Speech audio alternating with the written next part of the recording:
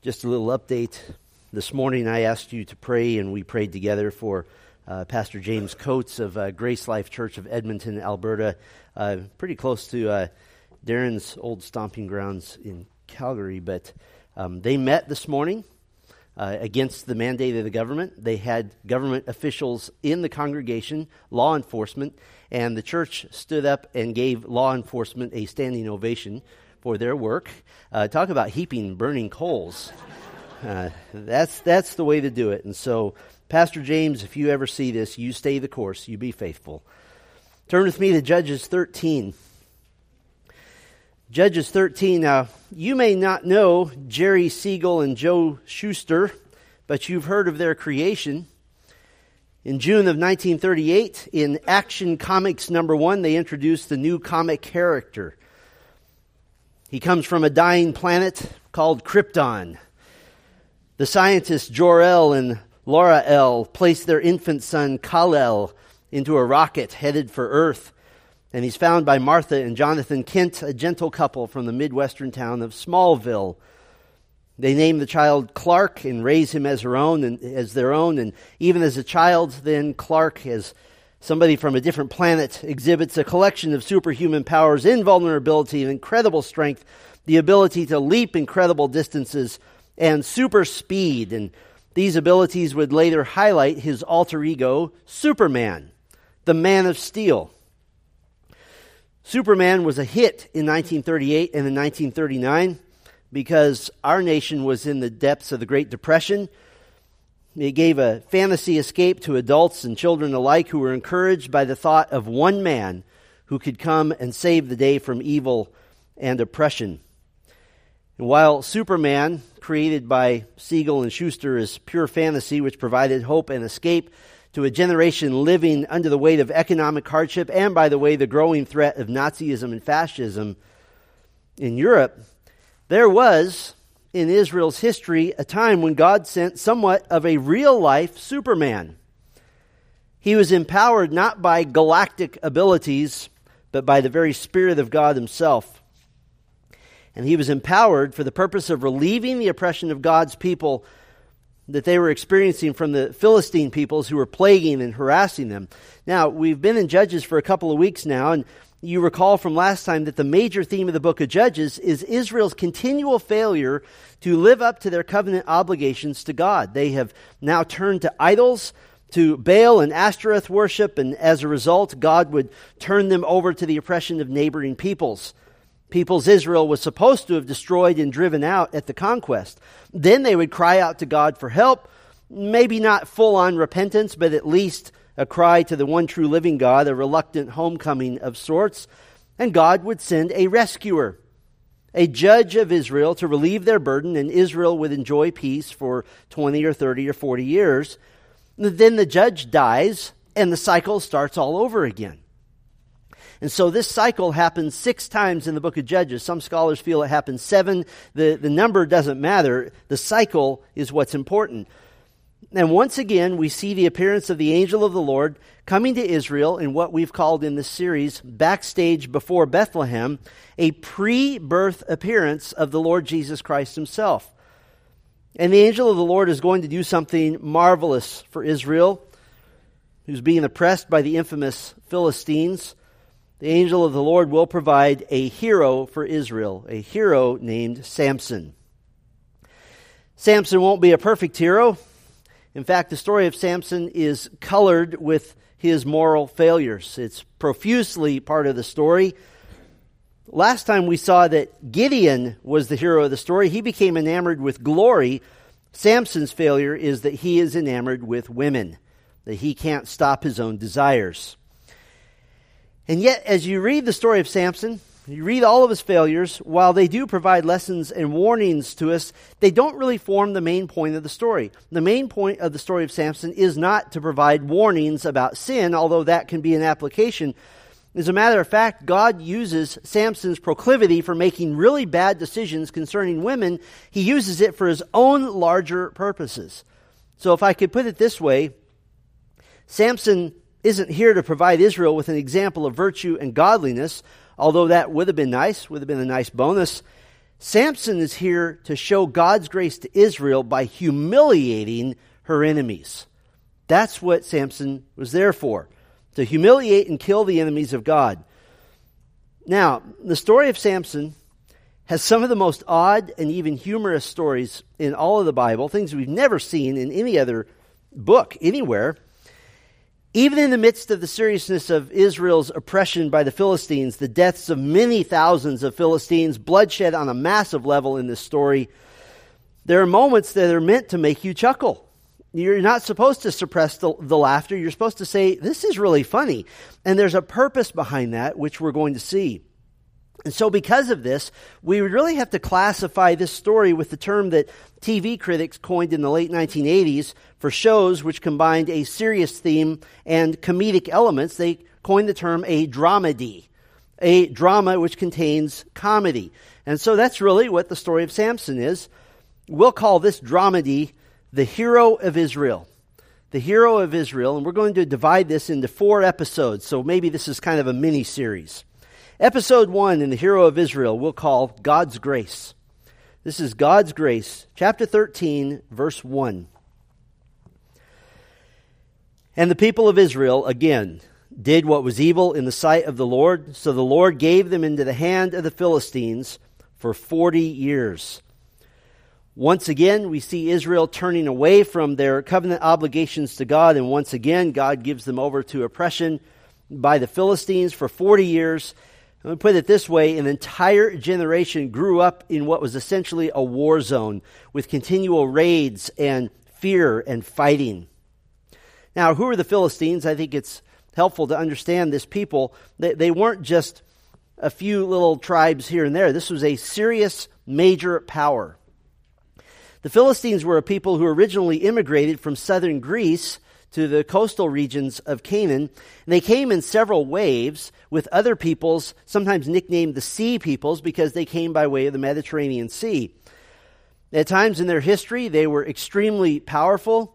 Archaeology suggests that it's even possible that the Philistines were responsible for the downfall, the ultimate downfall of the Hittite Empire. And at one time, the Philistines even attempted an invasion of Egypt itself when Egypt was at the height of its power. During the time of the Judges and then the kings of Israel, the Philistines occupied 5 major cities, sometimes called the Pentapolis, not the metropolis, but Pentapolis. Gaza, Ashdod, Ashkelon, Gath, and Ekron, these 5 major cities formed this nation. And for their entire history, they're always a thorn in the side of God's people. You can go out on the streets of Bakersfield, California, and ask anybody, who do you think the Philistines are? And most people know, I think those were the people that didn't like Israel or something like that. They're the classic enemy of Israel. The Philistines are in the Old Testament what the Pharisees are in the New Testament. Kind of that classic enemy. The land that we now rightly call Israel has for much of history been known as Palestine. It was named by Greek writers for, guess who? The Philistines. And the Arab peoples who have traditionally occupied what we know as Israel have been designated Palestinians. So the conflict between Israel and the Philistines, Israel and the Palestinians, this has been going on at one level or another quite literally for 3,500 years. This will only be resolved by the Lord Jesus Christ, but that's another story for another day. But even now, as Israel has committed covenant treachery, they have been worshiping idols. We saw last time that the small towns in Israel had altars to Baal and shrines to Ashtaroth. Now they're committing covenant treachery. God has disciplined them for these 40 years, and yet God in His grace will send a hero. Chapter 13, verse 2, there was a certain man of Zorah, of the tribe of the Danites, whose name was Manoah. And his wife was barren and had no children. And the angel of the Lord appeared to the woman and said to her, Behold, you are barren and have not borne children, but you shall conceive and bear a son. Therefore be careful and drink no wine or strong drink and eat nothing unclean, for behold, you shall conceive and bear a son. No razor shall come upon his head, for the child shall be a Nazirite to God from the womb, and he shall begin to save Israel from the hand of the Philistines. The angel of the Lord immediately addresses what would have been a very tender subject to Mrs. Manoah. We're not told her name, just that she's married to Manoah. And that is the fact that she is unable to have children. In her time, and for women of all times, that has been a tender and difficult trial. But in a culture where the primary worth of a woman was measured by her children, her life was an absolute life of suffering. But now she's going to have a son by the power of God, and the son was to be a Nazirite. And he would begin to save Israel from the Philistines. It's a limited role, but it would be important nonetheless. The vow of the Nazirite is found in Numbers chapter 6. You don't have to turn there, but basically, the Nazirite was somebody who was devoting himself to pure service to God for a set period of time, for a temporary service, and he was to abstain from several things, 3 in particular. And these will become important later. He was to abstain from wine or intoxicating drink, and thus Mrs. Manoah is commanded, therefore, be careful and drink no wine or strong drink, eat nothing unclean, even in the womb. The child was to be pure. The second abstention was the cutting of hair. You were not to cut the hair. And the third was contact with a corpse or a dead body of any kind, animal or human. So he was to abstain from intoxicating drink, from cutting his hair, and from contact with a corpse. Now, usually, this was voluntary. This was a decision to dedicate oneself to the Lord in a unique way, a temporary time of dedication. We don't really have an equivalent to that, but it might be something like this, that if you decided to use a week of your vacation time to go away and simply read the Bible and pray for that whole week, that might be something similar. It was voluntary, but this instance is unique because it's this Nazirite classification here is divinely imposed before even the conception of the child. The vow would take effect right at the moment of Samson's conception, that even his mother was not to take the strong drink. And this was not temporary. This was to be for a lifetime. This was his entire life. Do we have, by the way, an example of a Nazirite set aside who had the long hair and who had all of these abstentions, who was faithful to this for an entire lifetime? We do. That is the prophet Samuel. And so Samuel would have been a great example. Samson won't be so great of an example, but he has a different purpose. Now you notice that Manoah's wife isn't told much. She's not told how the child would begin to save Israel. She's not told of the superhuman strength that the child would have. She's just told to obey the Lord in raising this particular child, to do what's right. Now, mothers aren't generally called in Israel to raise little Nazirites. This was a unique situation. But the principle here is very clear. God has indicated to her that he had a sovereign plan, and what was mom's part? Mom's part was raise the boy right. Mom had a command from the Lord that there were certain things she was to say no to 100% of the time. In verses 6 and 7, Mrs. Manoah goes to her husband to tell him all that had happened, that this wonderful visitor had come. A wonderful visitor had given this message. Verse 8, then Manoah prayed to the Lord and said, "O Lord, please let the man of God whom you sent come again to us and teach us what we are to do with the child who will be born." Now let me stop right there. The man who has come, we know is the angel of the Lord. Manoah doesn't know that yet. He's already given the instruction. So he doesn't need instruction. What does he want? He wants the visitor as well. In this culture, this was fairly insulting, that this man of God went to his wife and not to him. And so Manoah prays, "Oh God, let this man come again." Now, Manoah's prayer was apparently not specific enough, because the angel of the Lord did come again, just not to him. He came to his wife again. And this time, Mrs. Manoah probably, I'm guessing, saying, "Okay, this is not good. Can you wait right here while I go get my husband?"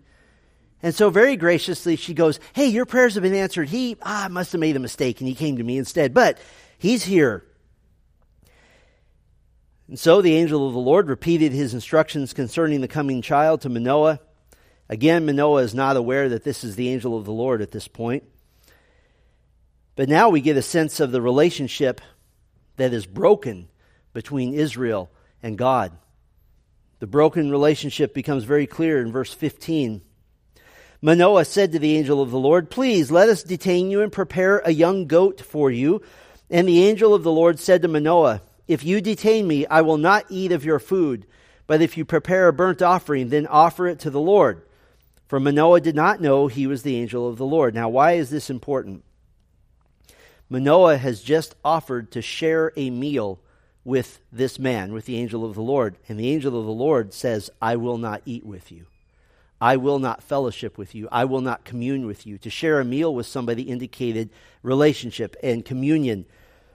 The spiritual condition of Israel and even of this family showed a broken relationship with God, a broken fellowship, and the Israelites were in no state to fellowship with the Holy One of Israel. So what had to come first? The sacrifices had to come first, even for this family. Verse 19, so Manoah took the young goat with the grain offering and offered it on the rock to the Lord, to the one who works wonders. And Manoah and his wife were watching. And when the flame went up toward heaven from the altar, the angel of the Lord went up in the flame of the altar. Now Manoah and his wife were watching, and they fell on their faces to the ground. The angel of the Lord appeared no more to Manoah and to his wife. Then Manoah knew that he was the angel of the Lord. And Manoah said to his wife, we shall surely die, for we have seen God. But his wife said to him, if the Lord had meant to kill us, he would not have accepted the burnt offering and the grain offering at our hands, or shown us all these things, or now announced to us such things as these. They worshiped the Lord, and based on the sacrifice that they had just made, the Lord accepted their worship. Now, I want you to notice something here. Manoah's wife is spiritually strong, frankly, a lot stronger than Manoah. She's explaining spiritual things to him. No wonder the angel of the Lord kept appearing to her.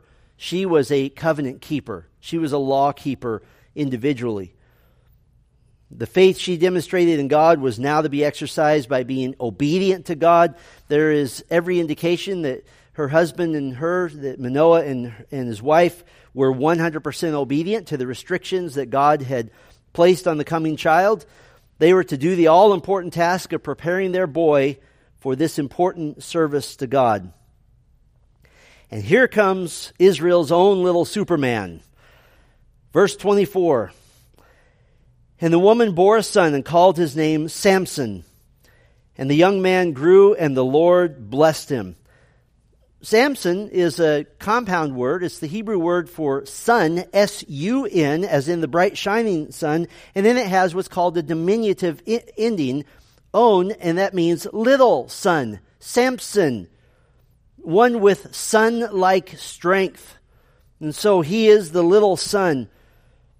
God has shown His grace to His wayward people. He's preparing a hero for them, someone to rescue them from their oppression. And now little son begins to grow. And we see the first of several references to the Spirit of God working in him. Verse 25, last verse of chapter 13. And the Spirit of the Lord began to stir him in Mahanath Dan between Zorah and Eshtaol. We see now the Spirit of God. And this is a major theme in the life of Samson, that at certain points the Spirit of God comes upon him, which is a classic ministry of the Spirit in the Old Testament to come and empower somebody for a specific task. And so that brings us very naturally to episode 2 in the hero of Israel. We'll call this episode God's Laughter. God's Laughter. Now we fast forward from the time when Samson's parents had total influence over Samson to the time when they see their influence slipping away. Those of you who have raised children all the way to adulthood, when they walk out that door, that's always when you hold your breath, isn't it? What are they going to do now? Will they act in the way that I raised them, or will they go completely contrary? Well, now they see that he is going to go contrary. Verse 1 of chapter 14. Samson went down to Timnah, and at Timnah he saw one of the daughters of the Philistines. Then he came up and told his father and mother, I saw one of the daughters of the Philistines at Timnah. Now get her for me as my wife.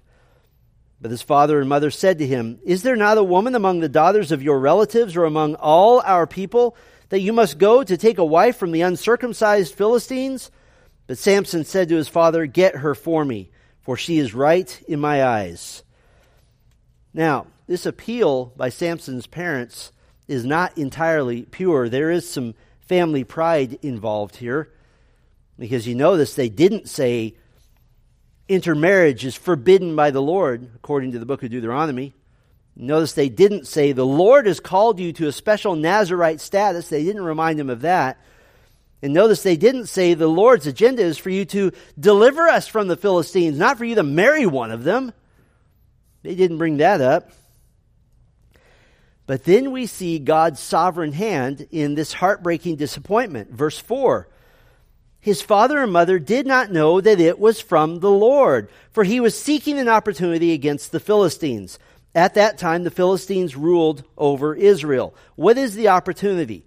Well, when you mess with sin and with sinners, you're going to get burned. And Samson is going to get burned over and over again. And every time he gets burned, he gets angry. And when he gets angry, what does he do? He decimates a bunch of Philistines. And so that's how God is going to use him. And now, Samson is going to violate his Nazirite status. And yet, once again, this is in the overall sovereign plan of God. Verse 5. Then Samson went down with his father and mother to Timnah, and they came to the vineyards of Timnah, and behold, a young lion came toward him roaring. Then the Spirit of the Lord rushed upon him, and although he had nothing in his hand, he tore the lion in pieces, as one tears a young goat. But he did not tell his father or his mother what he had done. Then he went down and talked with the woman, and she was right in Samson's eyes. By the way, what's one of the themes of the book of Judges? Everyone did what was right in his own eyes. Verse 8, after some days he returned to take her, and he turned aside to see the carcass of the lion. And behold, there was a swarm of bees in the body of the lion and honey. He scraped it out into his hands and went on, eating as he went. And he came to his father and mother and gave some to them, and they ate. But he did not tell them that he had scraped the honey from the carcass of the lion. Thanks, son. Appreciate that. They didn't know. Samson has violated his Nazirite status. To touch a dead carcass was to make you unclean. It was to violate that vow. It would require sacrifice under the law of Moses to regain the right to worship God freely again. But worse than that, Samson's parents had sanctified him, set him apart, and in return he desecrated them by giving them food that had literally come out of a dead body. But even this lion and honey incident was part of God's plan. Remember, Samson's purpose is to antagonize the Philistines and begin to deliver Israel from their oppression. Beginning in verse 10, Samson goes to his wife and had a party. This is probably the wedding itself, which would have gone on for a whole week. And he used the killing of the lion and the honey incident to form a riddle, to play a game. Verse 12, and Samson said to them, let me now put a riddle to you. If you can tell me what it is within the 7 days of the feast and find it out, then I will give you 30 linen garments and 30 changes of clothes. But if you cannot tell me what it is, then you shall give me 30 linen garments and 30 changes of clothes. And they said to him, put your riddle, that we may hear it. And he said to them, out of the eater came something to eat. Out of the strong came something sweet. And in 3 days they could not solve the riddle. The guests can't figure it out, so they go to Samson's bride to beg her to get information out of them. Verse 16 says, she wept over him. What is she doing? She's crying to get her way, to make him feel sorry for her. Verse 17 says, she wept before him for the entire 7 days before their wedding feast. Now stop right there. What does that tell you about this woman? She cares more for her friends who are Philistines than she does for her own husband. Samson gives in, and he tells her, and she tells the guests immediately. That tells you what her character is like. And what was the result? Verse 19. And the Spirit of the Lord rushed upon him, and he went down to Ashkelon and struck down 30 men of the town and took their spoil and gave the garments to those who had told the riddle. He wasn't going to pay for the clothes. In hot anger, he went back to his father's house. The Spirit of the Lord, once again, is fulfilling Samson's purpose. The ultimate purpose here is he went and he killed 30 men, 30 Philistines. This was the judgment of God upon the people that are oppressing his nation. And now Samson is so mad, so angry, he went back to his father's house. And look what his father-in-law does while Samson is gone. Verse 20, and Samson's wife was given to his companion, who had been his best man. And when Samson Found out, what did he do? This is the pattern. Every time he got mad, he went and took it out on the Philistines. Verse 4. So Samson went and caught 300 foxes and took torches. And he turned them tail to tail and put a torch between each pair of tails. And when he had set fire to the torches, he let the foxes go in the standing grain of the Philistines and set fire to the stacked grain and the standing grain as well as the olive orchards. This is a crazy picture for the ages. 150 pairs of foxes tied together, trying to run from the fire that's tied to their tails. They're both trying to run in opposite directions. They're barking and howling and yelping and torching the grain of the Philistines. Now, you have to picture this, because if this picture doesn't bring a smile to your face, check your pulse. If you're watching this like a cartoon, and this is very cartoon-like, this is what's happening. Samson, you have him, call it in the middle, with these 300 foxes tied together in 150 pairs. He sets fire to all of their tails, all of the torches. Over on this side, you have all the Israelite stuff. And over on this side, you have all the Philistine stuff. He sets fire here in the middle. And as soon as the foxes are on fire, they run this way, and poof, and all the Philistine stuff gets just burned up. Now, if you're the Israelites and there's grandstands set up here watching this cartoon, that is hilarious. They could have gone this way or they could have gone this way, and they went this way, and they just torched everything, all the crops, all the fields that belonged to the Philistines. Through Samson, God is making fools of his enemies. He's not just defeating them, he's humiliating them. Now, Israel would think this is funny. We think it's funny. I'll bet the Philistines didn't think it was funny. And they exact a cruel revenge.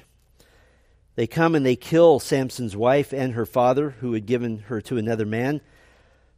This displeased Samson, not too much. Samson took his own revenge, but he limited it. Verse 15, or chapter 15, verse 7. And Samson said to them, "If this is what you do, I swear I will be avenged on you, and after that I will quit."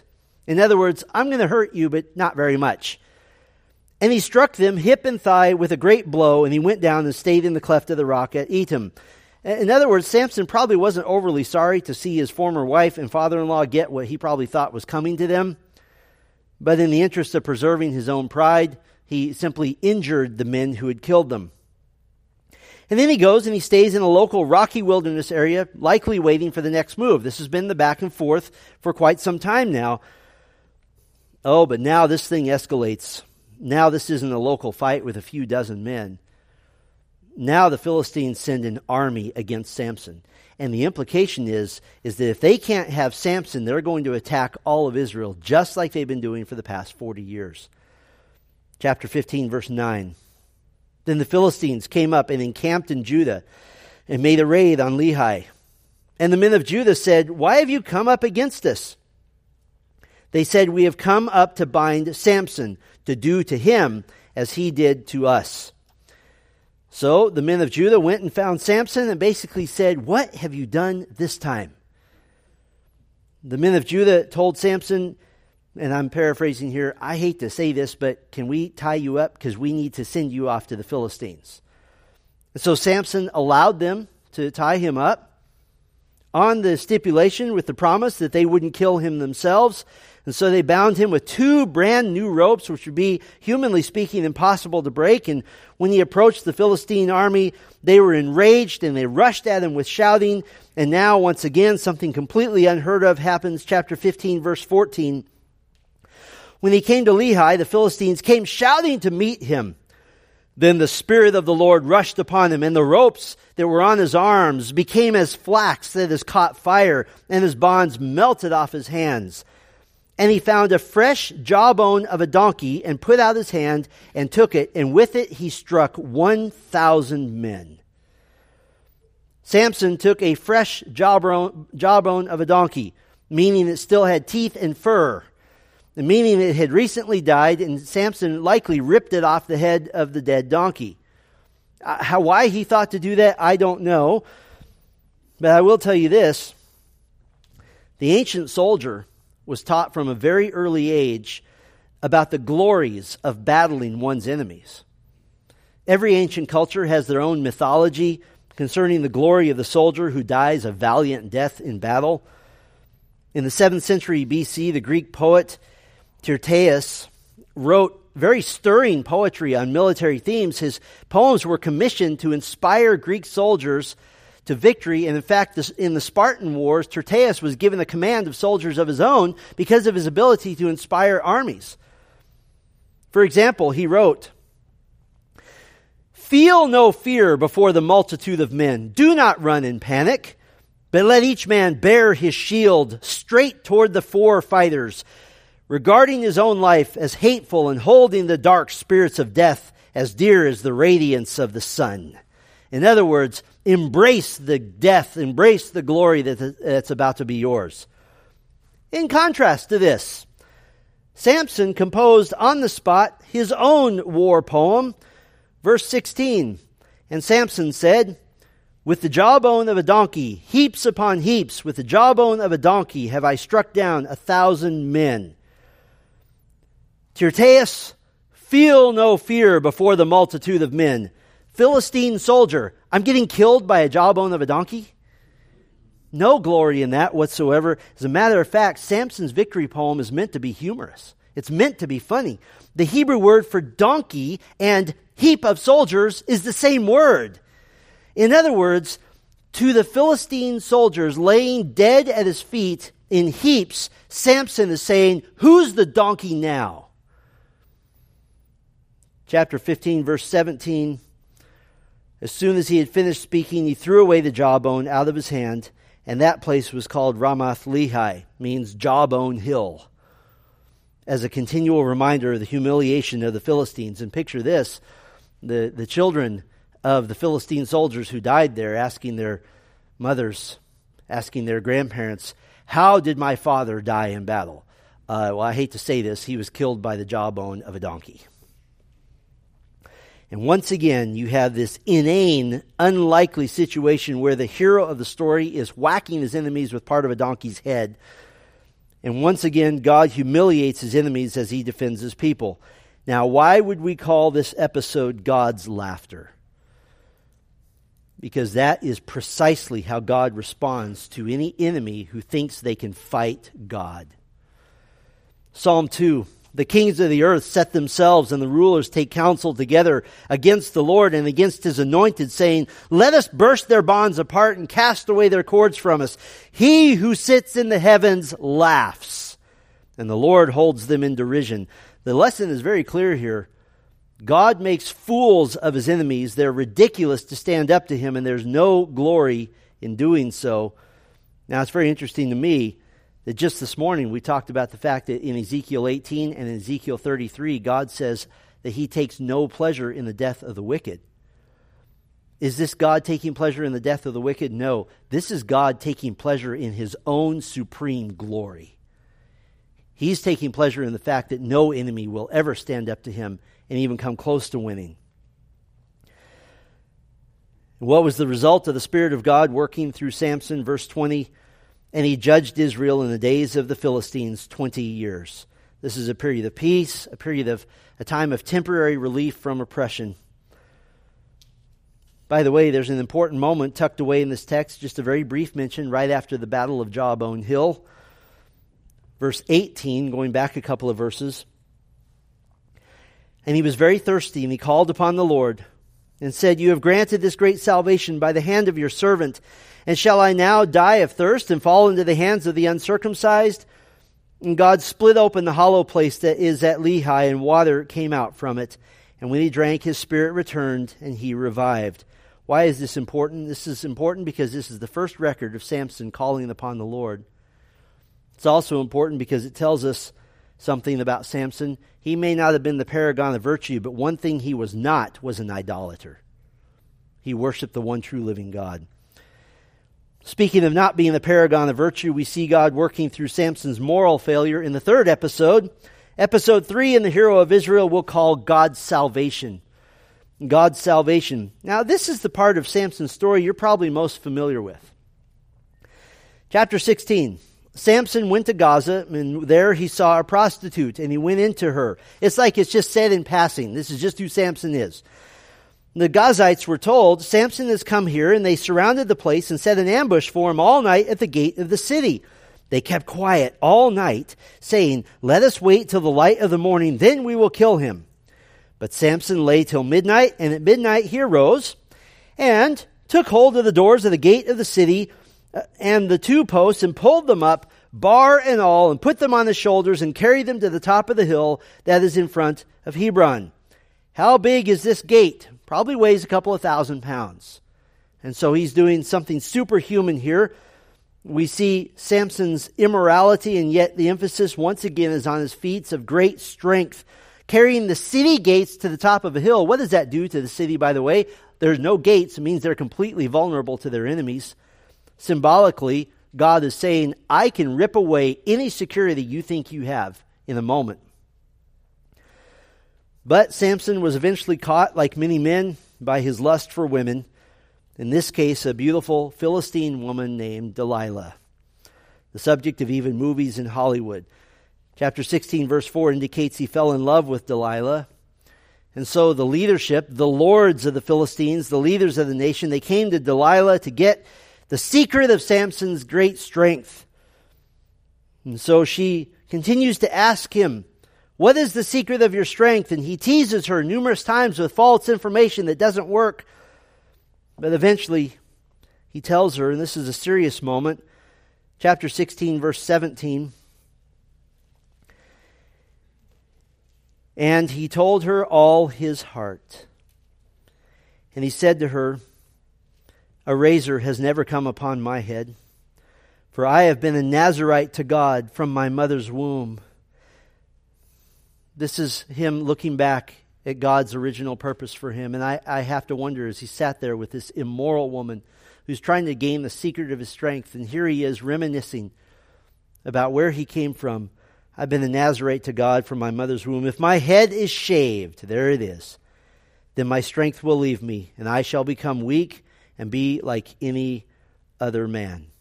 When Delilah saw that he had told her all his heart, she sent and called the lords of the Philistines, saying, come up again, for he has told me all his heart.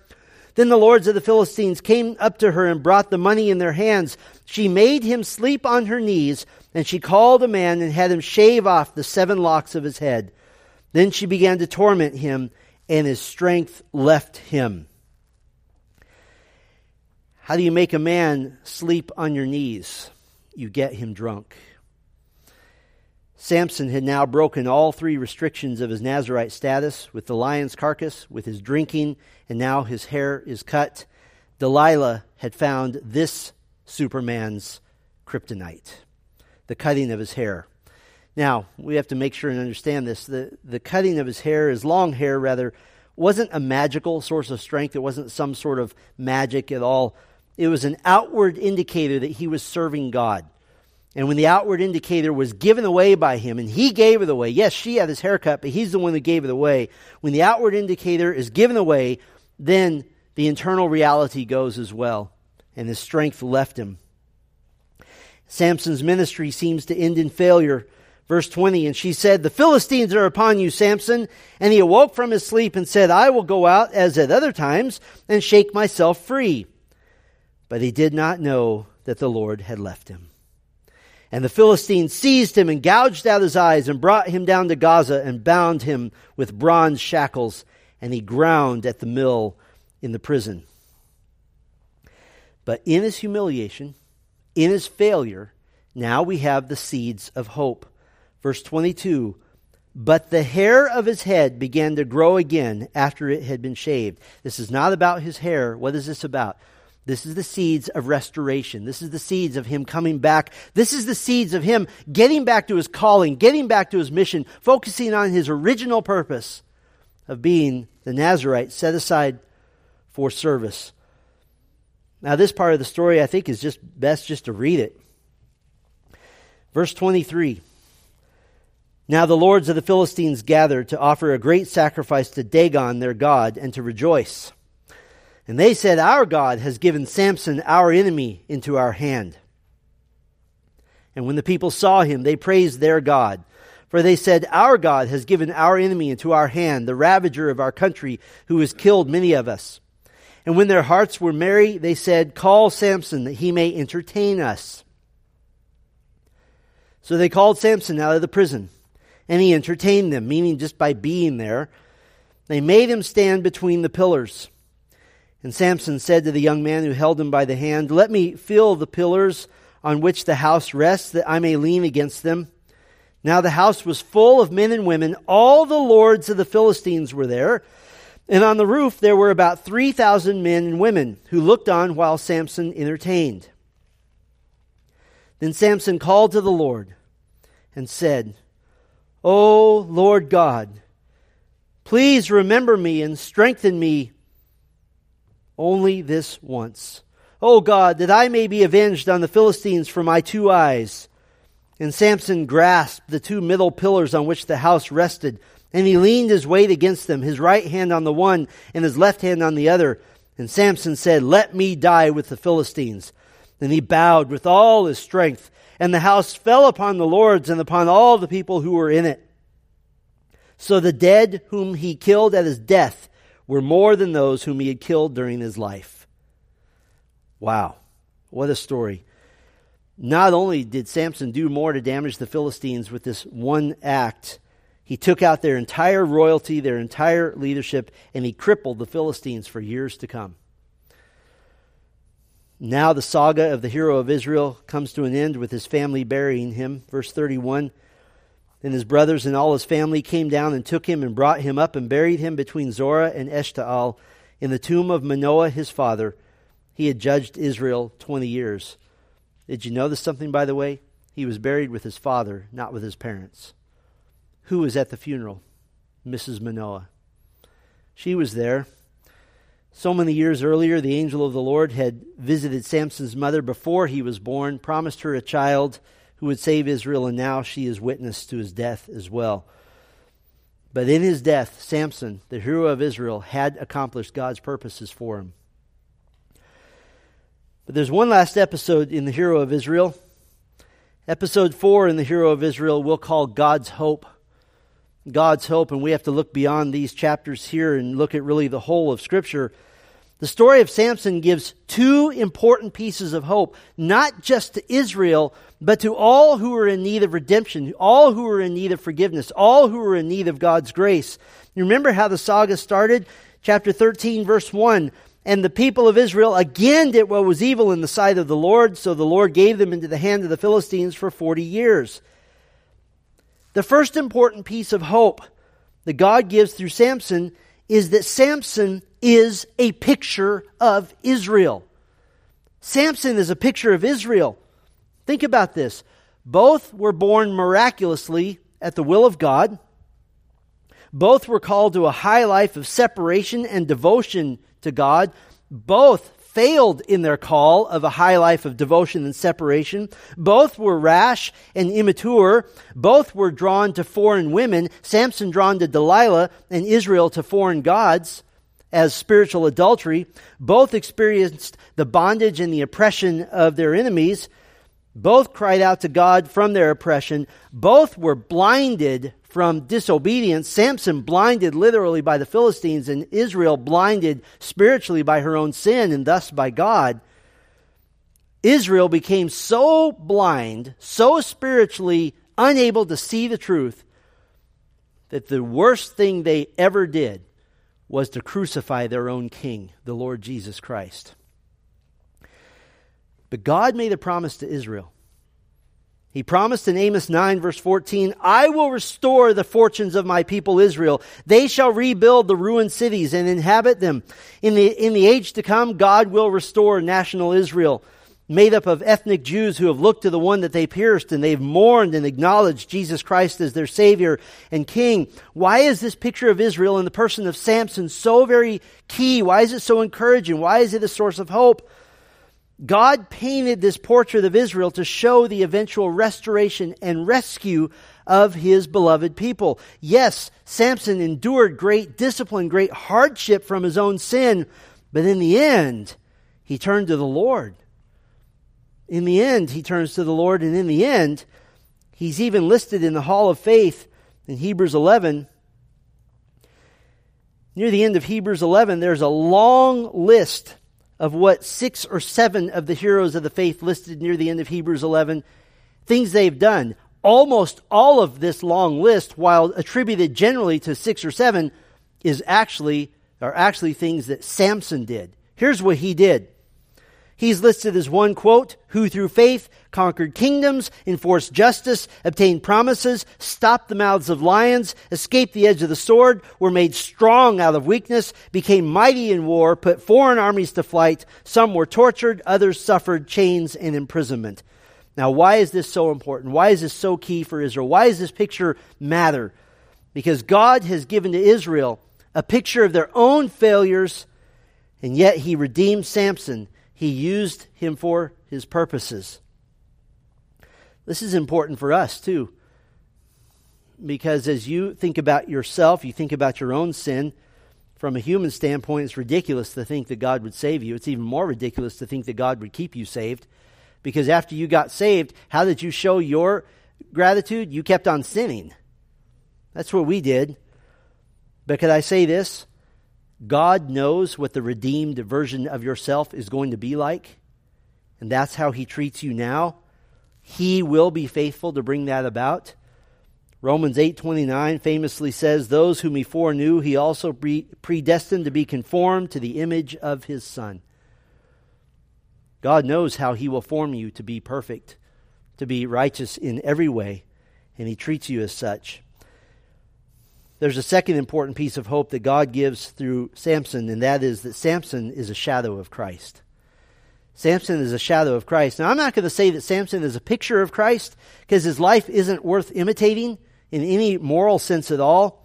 But he does serve as a shadow of Christ to show Israel and to show us our need for a Samson who will not fail at every turn. I mean, we read the story of Samson and we say, what a great story. Wouldn't it have been even better if? Samson leads us to see our need for a real hero, creates a longing for a hero of a higher order. The imperfect Samson was a child promised to his mother who witnessed the tragic death of her son. The perfect Jesus Christ was a child promised to His mother who witnessed the tragic death of her son to bear the sins of all who would believe in Him. And His mother would witness His resurrection and victory over death. The imperfect Samson was given strength to effortlessly defeat the enemies of God with the strength of his own body. The perfect Jesus Christ will return to effortlessly deal with the enemies of God with the word of His mouth. Zechariah 14 tells us this. The imperfect Samson cried out to God for water in exhaustion after the battle of Jawbone Hill. The perfect Jesus Christ said from the cross, I thirst, so that His mouth might be hydrated to utter the most important words from the cross. It is finished. The imperfect Samson stretched out his arms between two pillars and defeated God's enemies by his death. The perfect Jesus Christ stretched out His arms between two criminals and defeated God's enemy, which is death itself. The imperfect Samson was foretold to his parents by the angel of the Lord to come and save his people. The perfect Jesus Christ is the angel of the Lord who would come to earth to save His people. The imperfect Samson was the little sun with sun-like strength shining in Israel. The perfect Jesus Christ is the creator of the sun, and He was witnessed by the Apostle John in Revelation 1 as the one whose face was like the sun shining in full strength. Not a little sun, big sun. You see the picture? The shadow? You read Samson and you say, I like this guy, but I wish we had an improved version. And he comes in the person of Christ. You know, when Jerry Siegel and Joe Shuster, the creators of Superman, one thing most people don't know about them is that they were both Jews, born to immigrant families. And as a little nod to their own heritage, they gave Superman the original name Kal-El, which means the voice of God in Hebrew. They created him as a somewhat messianic figure to the world at a time when the Great Depression, Nazism, fascism were all major threats. Of course, Superman is the figment of human imagination. Samson was an imperfect, very real hero who makes us long for a perfect hero. But Jesus Christ, the ultimate and true hero to save the world, He told us what His coming will look like. Matthew 24:27, for as the lightning comes from the east and shines as far as the west, so will be the coming of the Son of Man. And the one who is the true voice of God will return and speak His judgment. Revelation 19 says, from His mouth comes a sharp sword with which to strike down the nations, and He will rule them with a rod of iron. He will tread the winepress of the fury of the wrath of God the Almighty. On His robe and on His thigh He has a name written, King of Kings and Lord of Lords. Listen, the story of Superman is cute. The story of Samson falls short. The story of Jesus Christ is stunning, because He's not just a hero who comes to do a few mighty feats of strength. He's a hero who will come to be the King of the world. That's a great hero. And think about all the kings and the governors and the rulers that we have today, all judged, all fired, all now under the thumb of Christ. All will be just, all will be right, because God will send another hero, not just to Israel, but to the world. Let's pray. Our Father, we thank You for the soon coming of the Lord Jesus Christ. We long for the perfect version of Samson. We long not for the little son, but for the Son of God. Lord, may He come soon. May He come and render judgment to His enemies.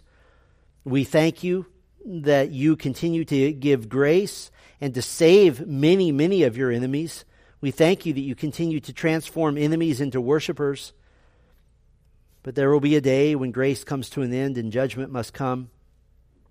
And all who have come under the grace of God, as those You have saved, will rejoice in that day when we see the great kingdom of our Lord Jesus Christ, the King of all the kings and the Lord of all the lords, when He comes to take His rightful place on the throne of the earth. He's already taken His place on the throne of our hearts, but we long to see Him face to face. We long to see Him get rid of wickedness.